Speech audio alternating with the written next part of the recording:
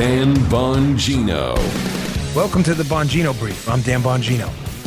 The efforts by the New York Times and others to engage in full-blown media suppression of stories that would damage their liberal allies is now becoming deadly.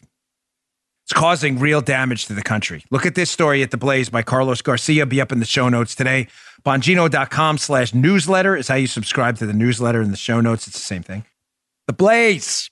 Bombshell report says thousands more coronavirus patients were sent to nursing homes than Cuomo previously admitted. The numbers are skyrocketing.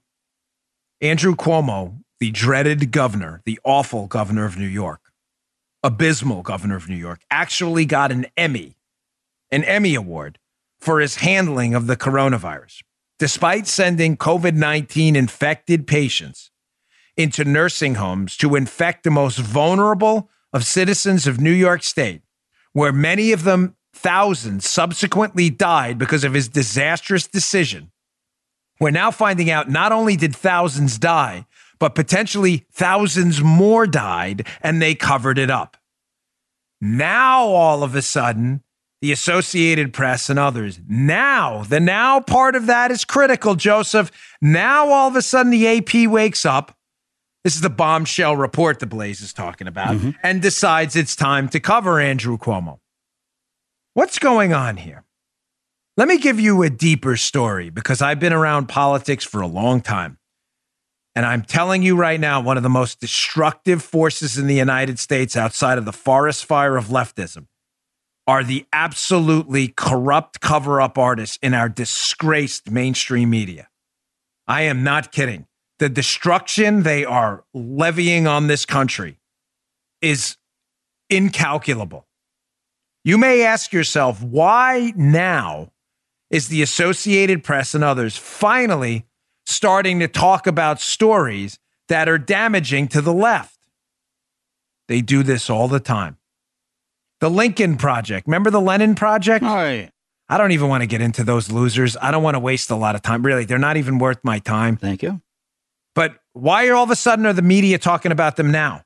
Why all of a sudden now are we hearing a little bit more about the Hunter Biden story and the New York Post was unbanned by Twitter? Why now? Why are we hearing from the Associated Press and others now about Andrew Cuomo's disastrous handling of the coronavirus in New York? Because, ladies and gentlemen, the election's over. And the Soviet media did exactly what it was supposed to do. It hid from you information you needed about Cuomo, the Democrats, the groups that were attacking Trump, and the current president's son. It hid from you deliberately that information so you would make uninformed electoral decisions, which would elect their people and give them power. And now they'll leak out the stories slowly but surely because they know it will become public at some point. And they'll say, look, we did our homework. We did our homework. And they do this all the time. I saw it when I lived in New York City, where the media will eventually tell the truth after lying to you forever. And you may say, why? Why tell the truth ever? Because they know the story is going to get out. It's impossible to hide it. So they wait till when the story has the least amount of political damage, because that's what the media are, politicians, which is after an election. Then they tell the story, and they hope by 2022, the next election, all of it's dissipated, and they go to the moveon.org approach. Time to move on. That's old news. When I was living in New York City, they did this. David Dinkins was one of the worst mayors in the history of New York. He just was. But the media loved him. They loved to play identity politics around Dinkins. Dinkins' New York City was a disaster. Everybody knew it. Yet the media covered for him. They covered for him for years. And then when New York got so bad, people were being murdered in the streets in record numbers. The crack epidemic was everywhere. Riots were breaking out in New York. Literally, all this was happening. The media couldn't lie anymore to the New York City residents. But for years they did. And then when Giuliani came in and it all turned around, they finally admitted after years and years that the Dinkins era was a disaster because they tried to save their credibility afterwards. They're doing that now. Don't fall for this scam. The Lincoln Project expose. Too late, folks. Cuomo. Stories now about Hunter Biden. Don't let the media off the hook.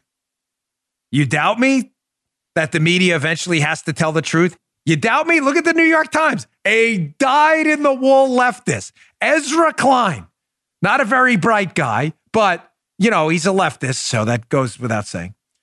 Writes an opinion piece in the hilarious New York Times. California is making liberals squirm. Ezra Klein is to the left of Lenin. This is his piece, not mine, in the New York Times. California is making liberals squirm? If progressivism can't work there, why should the country believe it can work anywhere else? What? Okay, why? Why is a dyed-in-the-wool snowflake leftist like Ezra, the hapless Ezra Klein, why is he writing this piece now? Because people in California, Joe, are in open revolt. Yeah. They're trying to now recall their left-wing radical nut governor, Gavin Newsom, and the California leftist media and Ezra Klein are panicking, saying, how do we talk about this? There's no one to blame. We can't blame the conservatives. So if we're going to do it, let's do it now, right after an election, and hope the story dies by 2022. Everybody tracking horse blinders. They can't ignore it. Now, read this. Here's a paragraph from this ridiculous piece by Ezra Klein in the New York Times, where the irony of this paragraph is insane. Quote, Ezra Klein, diehard leftist. In the New York Slimes, California has the highest poverty rate in the nation. When you factor in housing costs, it vies for the top spot in income inequality, too. He's just figuring this out now. There are bright spots in recent years. Okay. Irony alert. Electric grid modernization, a deeply progressive plan to tax the wealthy to fund poor school districts, a prison population at a 30-year low. But there's a reason 130,000 more people leave than enter each year. Notice how he has to, because they can't ignore it anymore. California is dominated by Democrats, but many of the people Democrats claim to care about most can't afford to live there. Wait. Joe, are you getting the thick irony here? In the beginning, he's curious as to why California, despite being a bastion of liberal values, they don't have any. Why is California leading the country in poverty and income inequality? We're the liberals, man. We're in it for the little guy. He then explains why and acts confused. Yeah. Because they have a deeply progressive plan to tax the wealthy to fund poor school districts that are currently closed because they're not teaching their kids, while they're getting their tax money taken to pay for schools that are closed. And you're taxing the wealthy at confiscatory rates who are now leaving. And he gives the number. 130,000 more people leave than enter. Is this guy a dunce? He explains it why California sucks right here, and he's confused. We tax the hell out of our successful residents who are leaving in record numbers. We're letting our prisoners out to attack people on the streets as crime explodes. And then we have these schools that are being funded by ridiculous tax rates that aren't even open. I have never seen one paragraph sum up the absolute failure to self-reflect by liberals all over the world than this paragraph right here. The Dan Bongino Show. If you'd like to hear more, subscribe to The Dan Bongino Show wherever you get your podcasts.